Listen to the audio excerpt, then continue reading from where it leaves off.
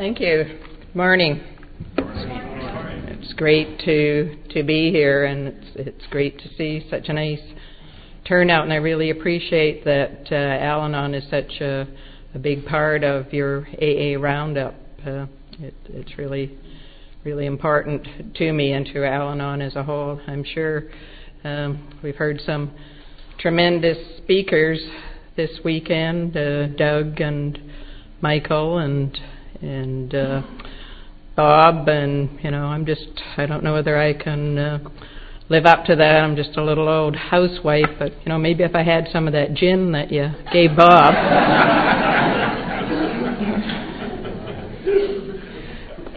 When I got the program in the mail, I think Esther sent it to me, and I looked and I saw Doug and Michael and Lou and Cal, and I thought, gee whiz, people are going to think, aren't there any women at all speaking? And how many of you were expecting a guy today?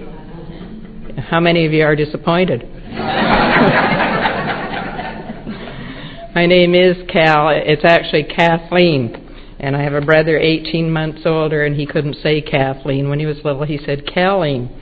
So it kind of stuck, and it got shortened down to Cal over the years. And when I met my husband, Gary, then we became known as Calgary, and we were living in Edmonton. We were living in Edmonton at the time, so it was really confusing to people, and of course Gary had to learn to be really careful when he was talking, and he would say things like Cal and I were in the motel, and he would get some funny looks.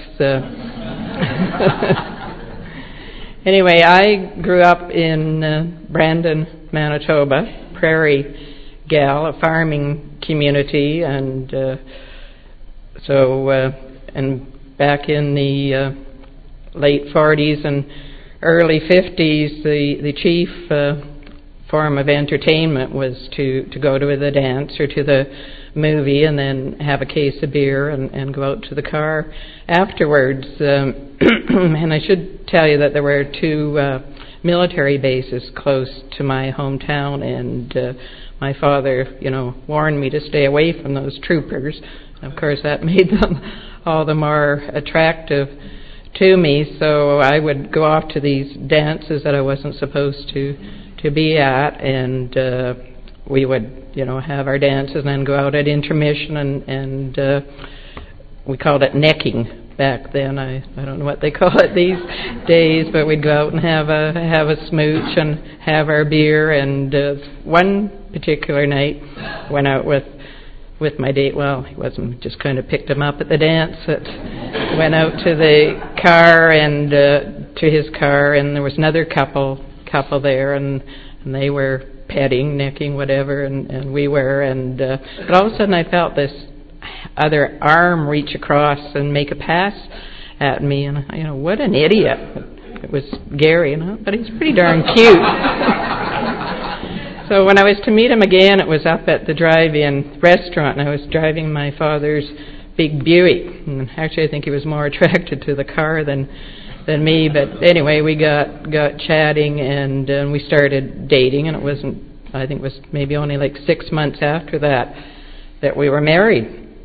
And like I say, most of our date there was drinking, and that wasn't a big deal to me. I'd come from a family where my father liked to drink. He liked to have his beer. He would even let us kids have the foam off it, and I thought that was kind of neat. My mother would always be upset when Daddy would come home late from work, and she'd be upset and go off to her room crying. But we didn't really see anything wrong with him. He was pretty jolly, and he would give us the loose change in his pocket and that sort of thing. So we weren't really I wasn't too concerned about drinking. And anyway, I thought, I would just, if that ever happened to me, I would just say, smarten up. So when I met Gary's parents before we were married, his mother she was a career woman. She worked outside the home, and she was a nag.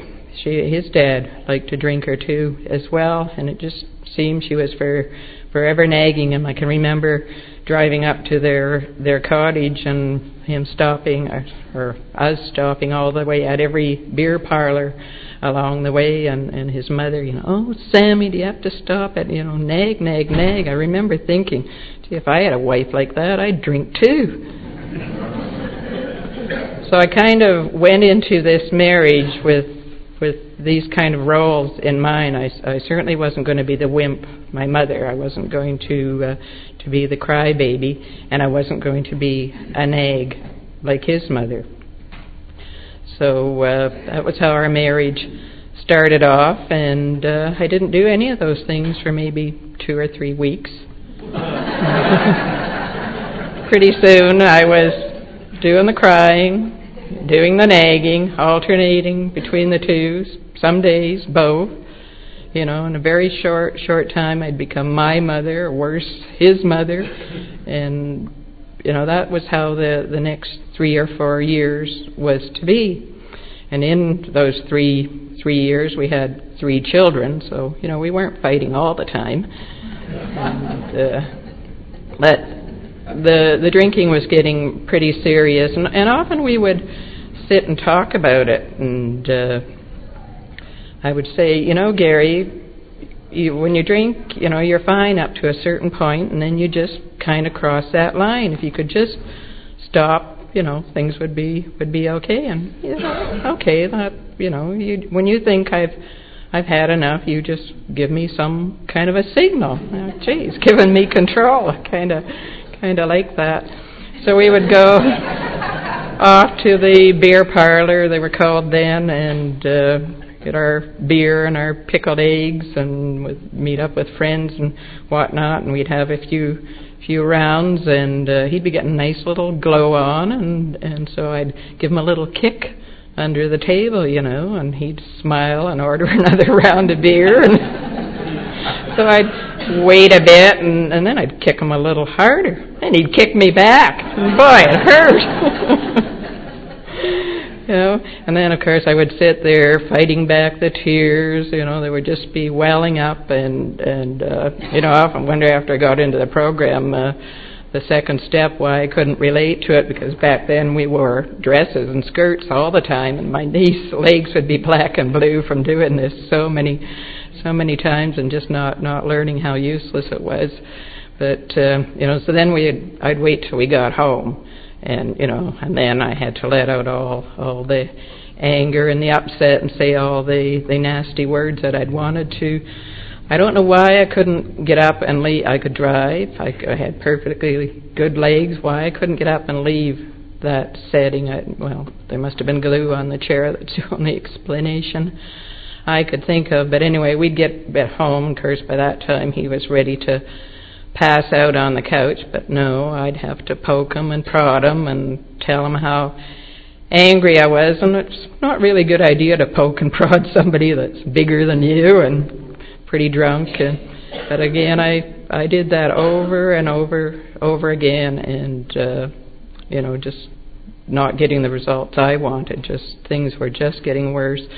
So with having these 3 kids, there wasn't a lot of money for both of us to go out, so that was getting to be a resentment too. It seemed he was always out. He kind of put me in charge of handling the household affairs, so I thought I was holding the purse strings, but it was always amazing to me how just before payday, when we had limited funds, he seemed to get the drunkest. I really just I didn't understand the buddy system that they had in the military there, I guess, and so things were really not going along too well, and we'd had a real knockdown fight one evening. Things really got out of hand, and I didn't have the courage to phone the police, and I ran running up the street to my father, and I kind of smile about it now, because my father was a big man, and I think it was the spring or summer, and he wore a flannel nightgown. And he came running down the street in this nightgown, flapping to rescue his daughter from this bad old drunk. And I think a couple of my brothers came along, but see, they were all drinkers too, so of course they just gave Gary the talking to, and just, you gotta cut down, man, and don't drink so much. And it was never don't, stop drinking, and of course he promised that he would, and of course I believed him. I wanted to believe him. It was round about that time that being in the military, he was posted to, or he had a chance to go to Germany. And to me, I didn't know what a geographical cure was at that time, but I guess that's what I thought or hoped it might be. And I kind of had this fantasy in my mind. I'd known people from the base that had been over there, and our dollar was really strong, so they would have Putzfrau come in and clean the house, and you could get your hair and your nails done every week, and there was just all this money to spare. And so I think I just thought I was going to go over there and just be laying around on my divan eating bonbons. Of course, there was never any money for any of this. There was always money for the booze, and it was an alcoholic's paradise. The booze was cheaper than milk, and you could send the kids up to the corner store for it, and he did. And so the drinking really did get worse. And going back to that fight, that big fight we'd had before we left, I often thought about separating or getting a divorce, but I'm a good little Catholic girl, and I thought, you could get a divorce, but I couldn't. This was going to have to be my life. But when we left, my dad had, said that if that kind of thing ever happened again, I could just send him a wire and he'd send the money for the kids and I to come home. So I sort of thought I had that ace in my pocket as a backup kind of thing. Well, the drinking, of course, did get worse over there. Every gas stop or beer parlor, we would call it, there was one on every corner in the little town we lived in, and they were all called, well, by the Canadians, they were called the Last Chance, because I had to stop there and have a drink, because it might be their last chance. So things were really going along not too well. And after a few months, maybe 6 months or so of being in Germany, and I found myself pregnant again. Here I am with this guy I'm beginning to hate, and things aren't going well. And, the only thing, we didn't have any television, so I guess I had to blame it on that. But I couldn't, and then I just, that was kind of about the time that I think I just gave up. I didn't let go. I didn't know about that then. I just kind of gave in, and I thought, this is going to be my life. I'm just going to have to cook and clean and take care of those kids, and we'll even have sex, but I'm not going to enjoy it. An alcoholic's idea of foreplay, throws a case of beer in the door and says, "Honey, I'm home."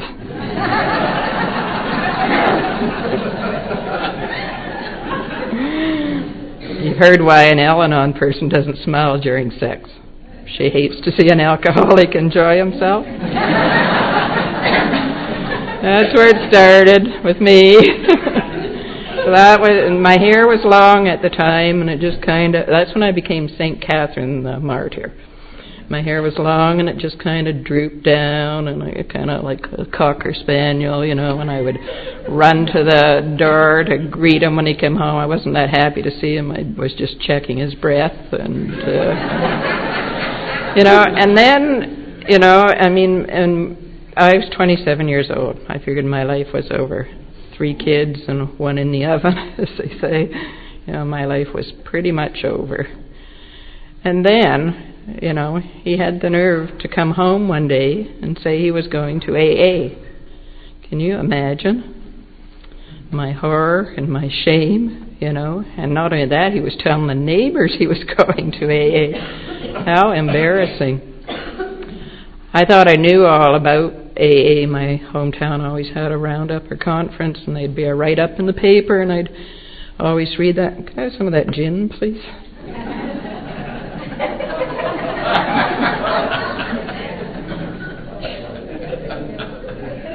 Sorry, I'm just getting over a cold, so I'm a bit dry. So I thought I knew all about, because I read these stories and these testimonials that, and you know, like it was these old people, you know, some of them were 40 and, you know, 50 and like really old people, and what would be, you know, like I really would like it if he would do something about his drinking, but I didn't want him to, you know, I didn't want there to be no parties or no fun anymore, but thank God he took to the program and he kept going, and he brought home all kinds of literature and probably the big book, and I would read all this because even though I didn't think I liked AA or wanted him going, I sort of instinctively knew that it was a good thing. I mean, he certainly smelt better and looked better, and but on reflection, when I looked back at some of that reading, I don't recall any mention of Al-Anon, but I do remember reading somewhere in that pile of literature that alcoholics have a propensity to pick the finest, most understanding, sweet people for their spouses. I thought that was pretty cleverly written and pretty much described me and people like Bob, and you know, that was pretty much us. And I would occasionally go off with him to an open meeting when we could afford a babysitter. And if somebody was talking and sharing and you know, I'd been in jail or lost their job or whatever, I'd kind of try to distract him, thinking, oh, maybe he won't think he belongs here. But if it was somebody just like him, I'd be nudging him and making sure that he was listening and taking it all in. So like I say, I had to keep up on my reading because I had to make sure that he got it right. But we had that fourth child, a boy, our souvenir of Germany, and came back to Canada, right back to Shiloh, Manitoba, right back to the scene of the crime, back to my family, and back to all his old drinking buddies. So I just knew that was the end of that little game, and that would, you know, we'd be right back where we started, and I was still pretty much the Cocker Spaniel. I was just kind of tiptoeing around like on broken glass or whatever, just not wanting to upset the apple cart. Anyway, he listened to his sponsor, and he got in touch with AA when he got back to the base, and they had a little breakfast meeting there Sunday mornings. And after the kids and I went to church, we'd go over to this breakfast. And it was one day of the week that I didn't have to cook and clean up. So off we'd go to this breakfast meeting. And there was a couple there, a man and a lady. And the man was in, we have lots of men in Al-Anon. We call them shaving sisters. And there's this couple there, and Ray and Millie, and they started talking to us about, you know, did I want to come to Al-Anon? And, you know, like, is that I didn't ask, is that some sort of auxiliary, but I assumed that it was probably some sort of auxiliary. And then Gary started, you know, maybe you should go to that meeting and see what it's all about. And I thought, you know, gee, what's he trying to say here? That there's something wrong with me? And but anyway, come meeting night, every other night of the week, if I went curling or bowling or whatever it might be, he wasn't any help around the house at all. But Thursday night Al-Anon meeting, he'd help with the dishes and help get the kids ready for bed, make it easy for me to get out. So I still had enough wits about me that I thought I could, you know, have a night out. Anyway, so off I'd go to this meeting, and one of the first things I heard at the meeting was one of the women said she was glad she married an alcoholic. And I thought it dug the other night when he said he was grateful he was an alcoholic to irritate the newcomers. I thought surely she was saying that to irritate me, 'cause I wanted to run up and smack her in the head. How could anyone be glad to marry an alcoholic. In the state of mind I was in, even though Gary was getting some good solid sobriety, he was getting better and I was getting bitter. I still had no understanding of the alcoholism. I didn't, I thought, now he's always out. I could really relate to our founder Lois and throwing her shoe at Bill in those damn old meetings, because now it just seemed like he was just always at meetings and always had time for his friends, and and now wasn't he supposed to be home and being super dad and super husband and those kind of things. I didn't yet know that was going to take time. It wasn't going to happen right away. So I went into that Al-Anon meeting with a very, very closed mind, and not only did that woman say that idiotic thing, her shoes and her purse didn't match. I was very, very closed-minded and very judgmental, and yet I recall feeling, because I think Ray and myself, we were the only ones with sober spouses. I remember sitting there feeling quite smug that my husband was sober, like maybe I had something to do with it. Anyway, I really didn't think I belonged at that meeting, and I didn't think there was anything there for me. I remember going home, and Gary said, "Oh, what step are you on?" And I said, "Oh, step 8. And he said, "Wow, you ever move fast in Al-Anon?" Of course, all I'd done was, I'd been to, like I said, I'd been to some meetings with him, so I'd already rewritten the steps, and I thought the first one should say, Gary is powerless over alcohol, and his wife should be manager. And, Gary needs to be returned to sanity, yes, and if Gary would just turn his will and his life over, to me, things would work out. And step 4, inventory. God, I had a huge big list of his inventory for him to do, and and like, when was he going to make those amends anyway? You can see I was just very, very closed-minded. I'm going to have to get my jacket, sorry.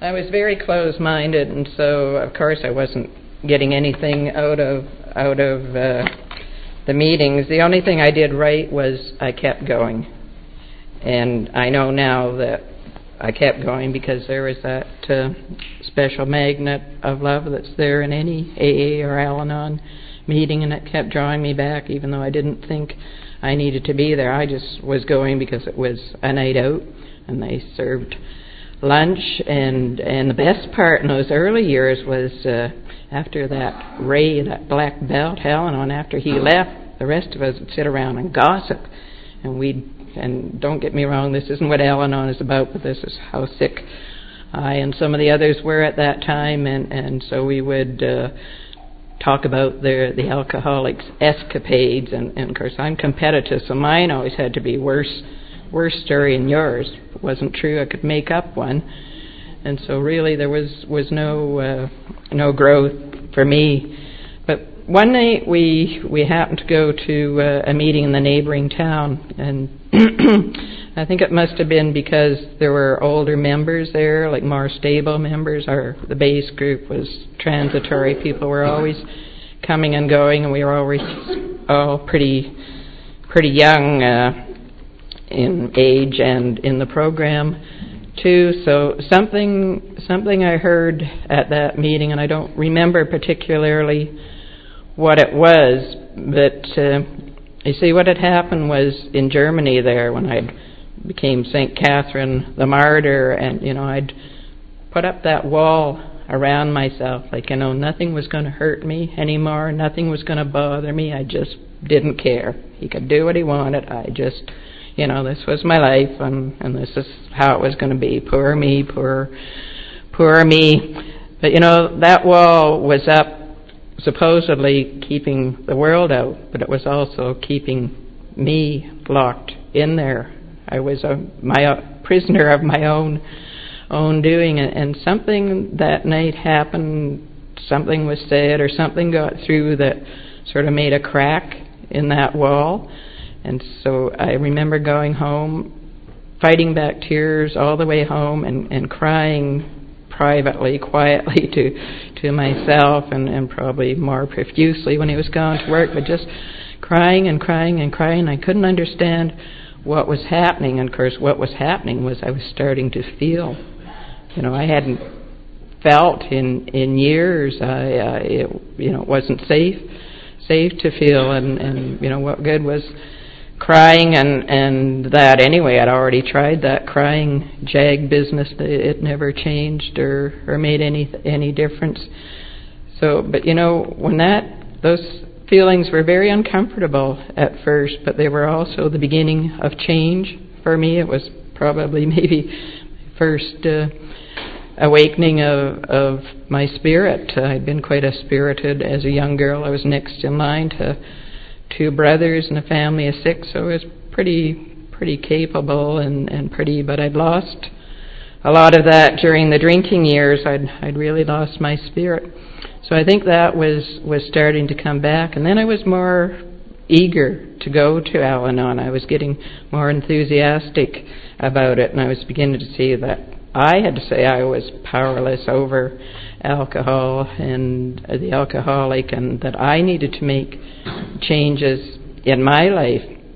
And I started trying to do that, and I got in service work, moving around from base to base. They always needed a new group rep. So, but that was good for me. It started because when I came into the program, I just come from, having a bunch of little kids and talking at their level or screaming at the alcoholic. So, just to even be able to read the steps and say words like anonymity, and in that we had another child. We finally had a girl, and I told you I was Catholic, and so life was moving along pretty good. He was busy with his program, and I was busy with mine, and we moved around. Probably every 2 years we would move away, and it was great to go to a new town and go to an Al-Anon or an AA meeting, and you'd have these instant friends. It was really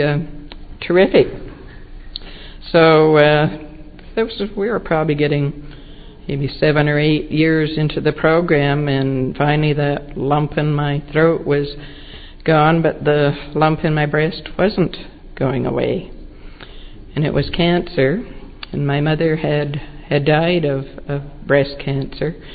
So once again, at the age of 40, I thought my life is supposed to begin at 40, and I thought my life was over, and first I wanted to just keep it all to myself. I didn't want to talk about it or share or practice these principles in all my affairs. I just thought it was my fate, but eventually the program got through to me, and I found that if I did talk about it, there's always somebody in the program there's no new problems in this program. Somebody's been through them before you, and they're always willing to help you. And I have to say the AA member in my life was terrific in that time period too. I know from him talking to people he sponsors, and I know from talking to others that go through something like this, that's often a time that people will go back drinking, or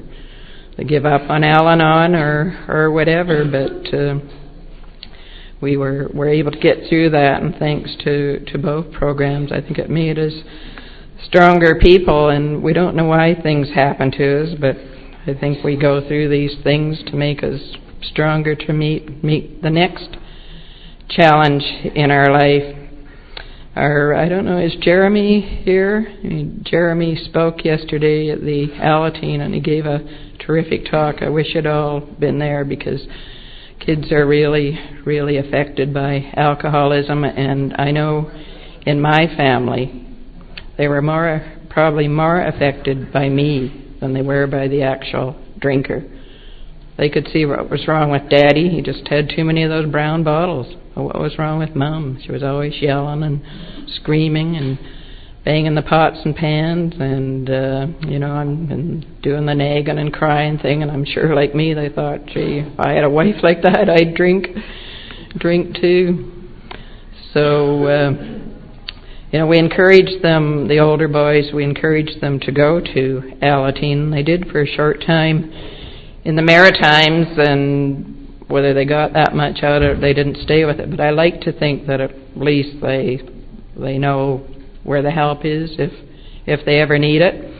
And I remember one of our cross-country trips, driving down the highway in a big orange Allied van line.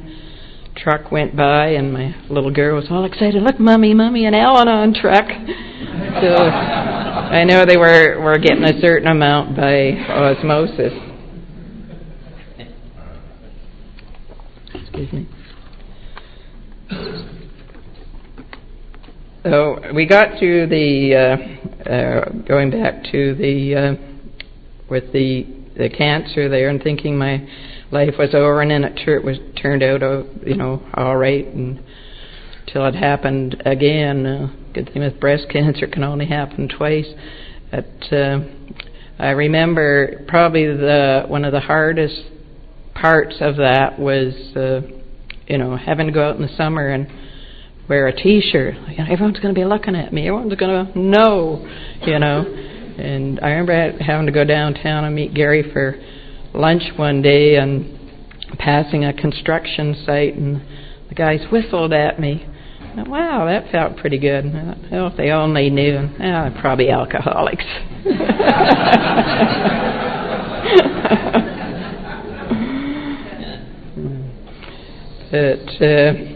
So the kids went to Alateen, and we moved around. We moved around a lot, like I say, every couple of years, and we were busy with the programs. Gary likes to sponsor people and work with them one-on-one, and like I say, I've got involved in service work, and I like doing that, and going to the district and the business meetings and the assemblies and all that sort of thing. And so and the kids were growing up as they do, and moving on. Our second son when he was about 17, I used to, when the kids were young and when the drinking was still happening, I used to wonder, which one was going to become an alcoholic, or if they were all going to be alcoholics, because like I say, it was in my family and his family. And but what happened was that with that second son of ours, he developed an illness called manic depression, and apparently that's an illness that happens a lot in alcoholic homes with alcoholism. And I have a genetic predisposition to it too. My sister has that problem. So you would think now, as being an AA and Al-Anon, we would know how to handle this. This would be one of those things that we cannot change. But for a long time, I know I did everything wrong. We tried to rescue him. We tried to fix him. We tried to do all those things, and I would rationalize in my mind that, like with my husband, I could have divorced him. I didn't, but with your child, you can't divorce your child. Your child is always your child, and it's the mother's duty to take care of them, to make everything right. He was a wonderful young man, and he would have there were suicide attempts, and then there would be long periods where he would be well and working, and things would go along nice. But one beautiful fall day, there was a knock on the door, and it was two young men about the age of our son, and they were in uniform, policemen. They'd come to tell us that our son had killed himself.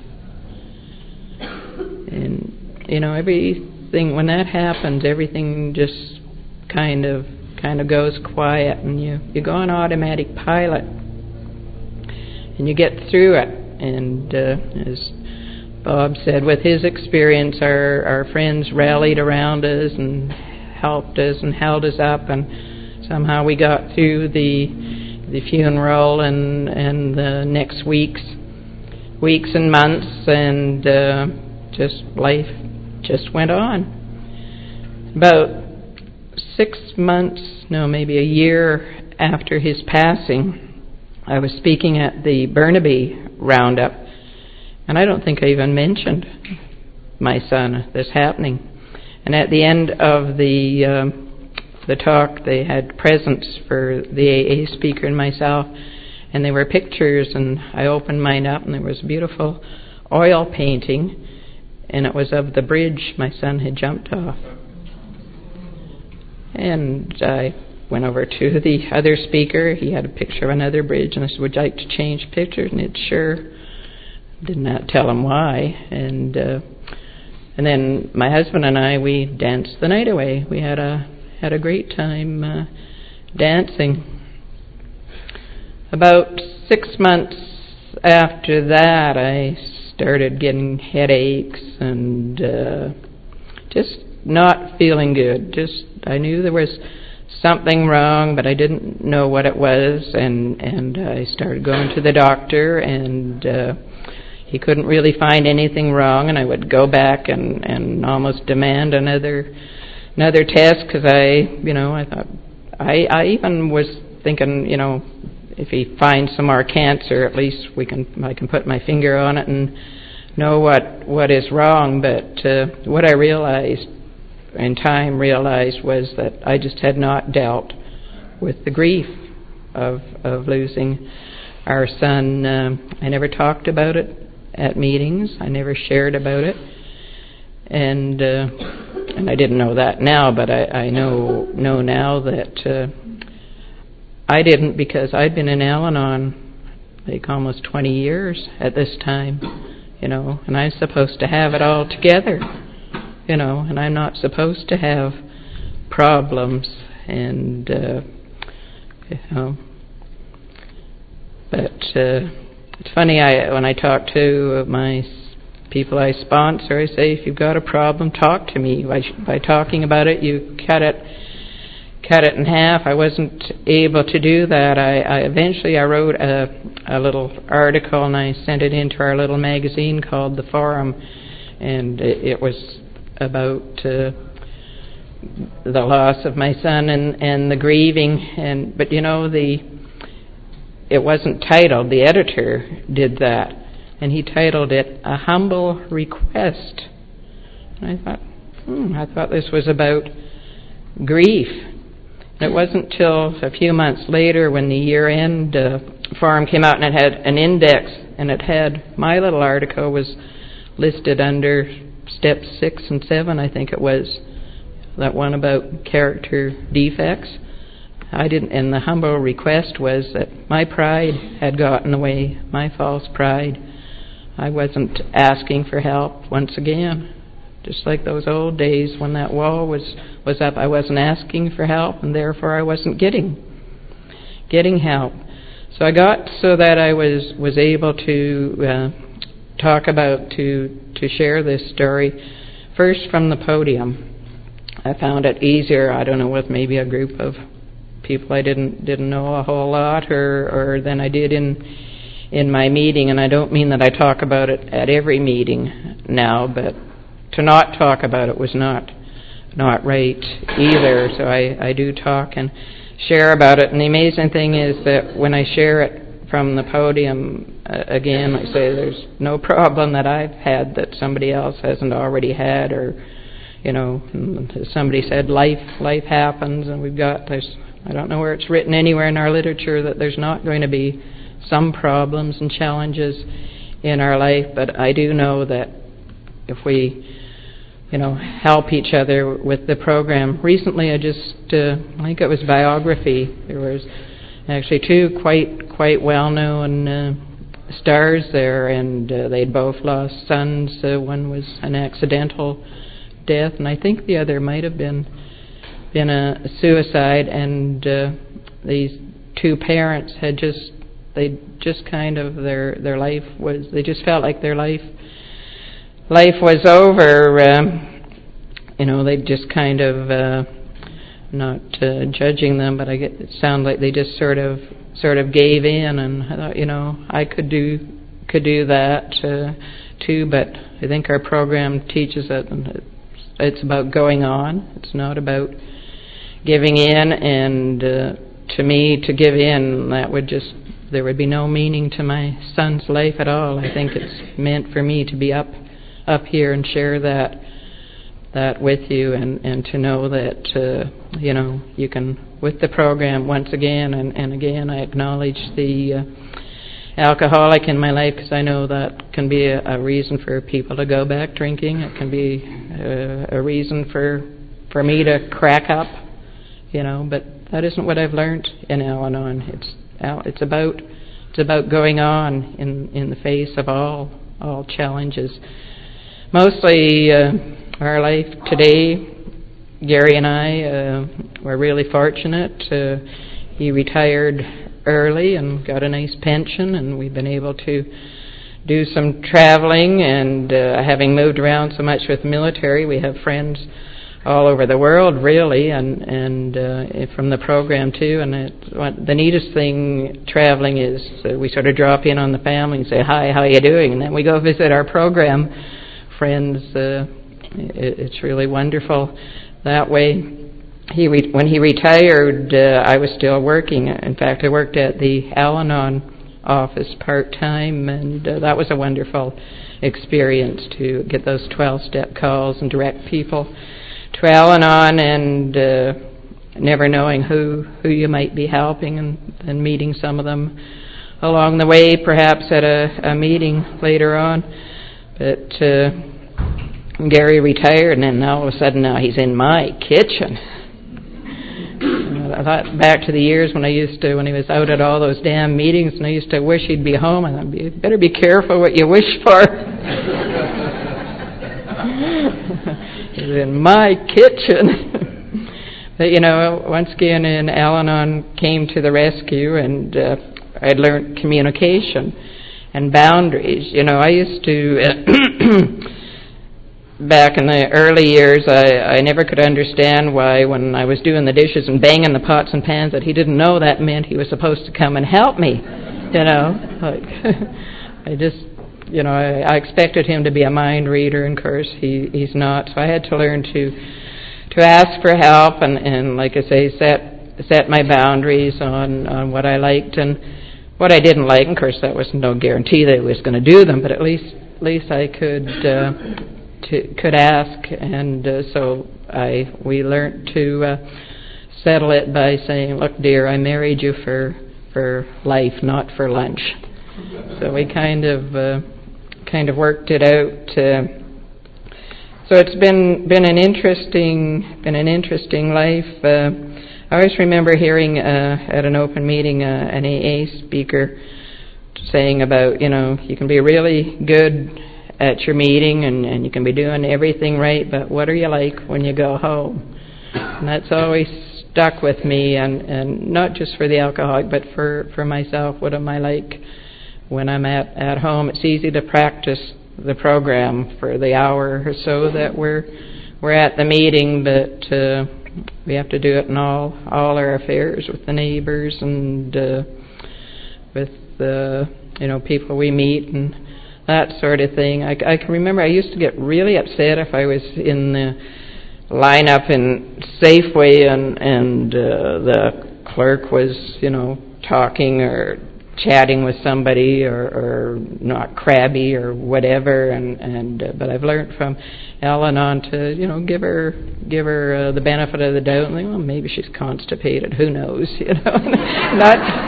not be so critical and judgmental, because as I say, going to those early meetings, and I was more concerned, like, did her shoes and purse match, or was that the right haircut? I was just so focused on all the wrong things, and I know now that a lot of that was, if I could look at others and see their faults, I didn't have to look at my own. And like I say, I was pretty much perfect when I came to the program, so I didn't have to do a lot of work in that area.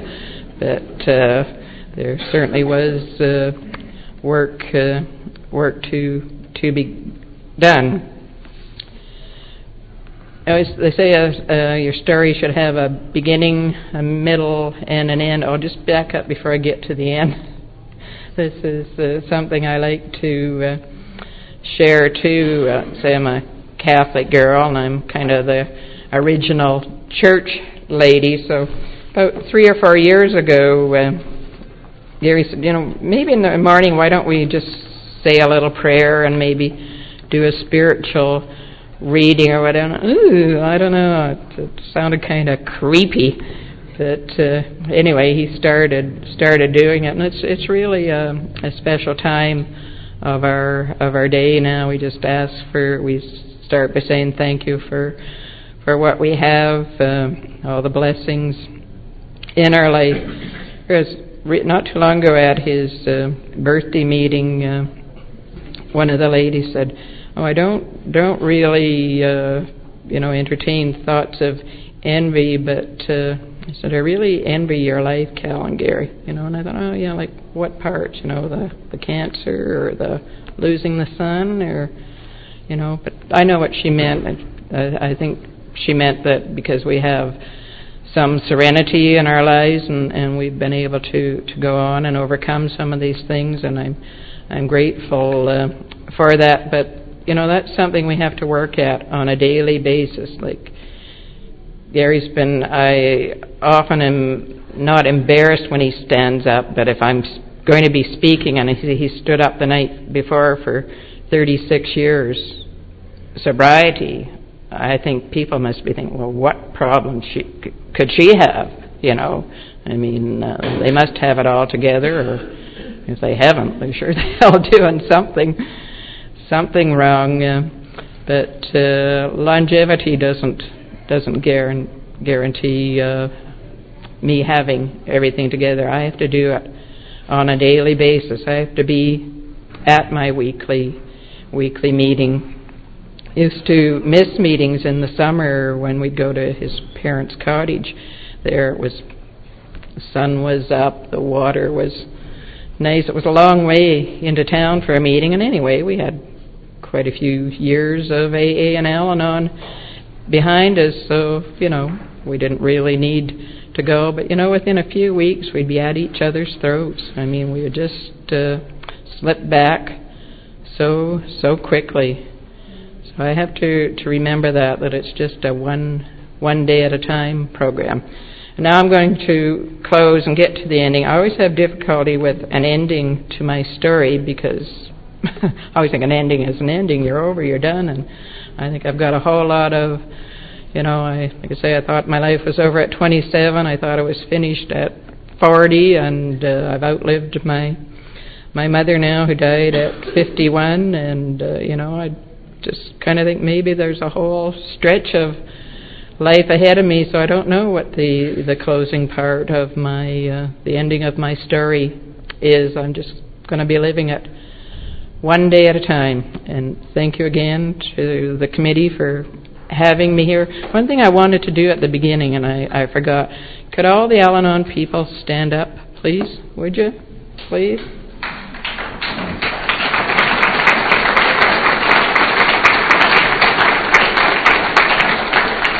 Thank you. Aren't they a great-looking bunch of people? No wonder those alcoholics wanted us. Yeah. Thank you very much.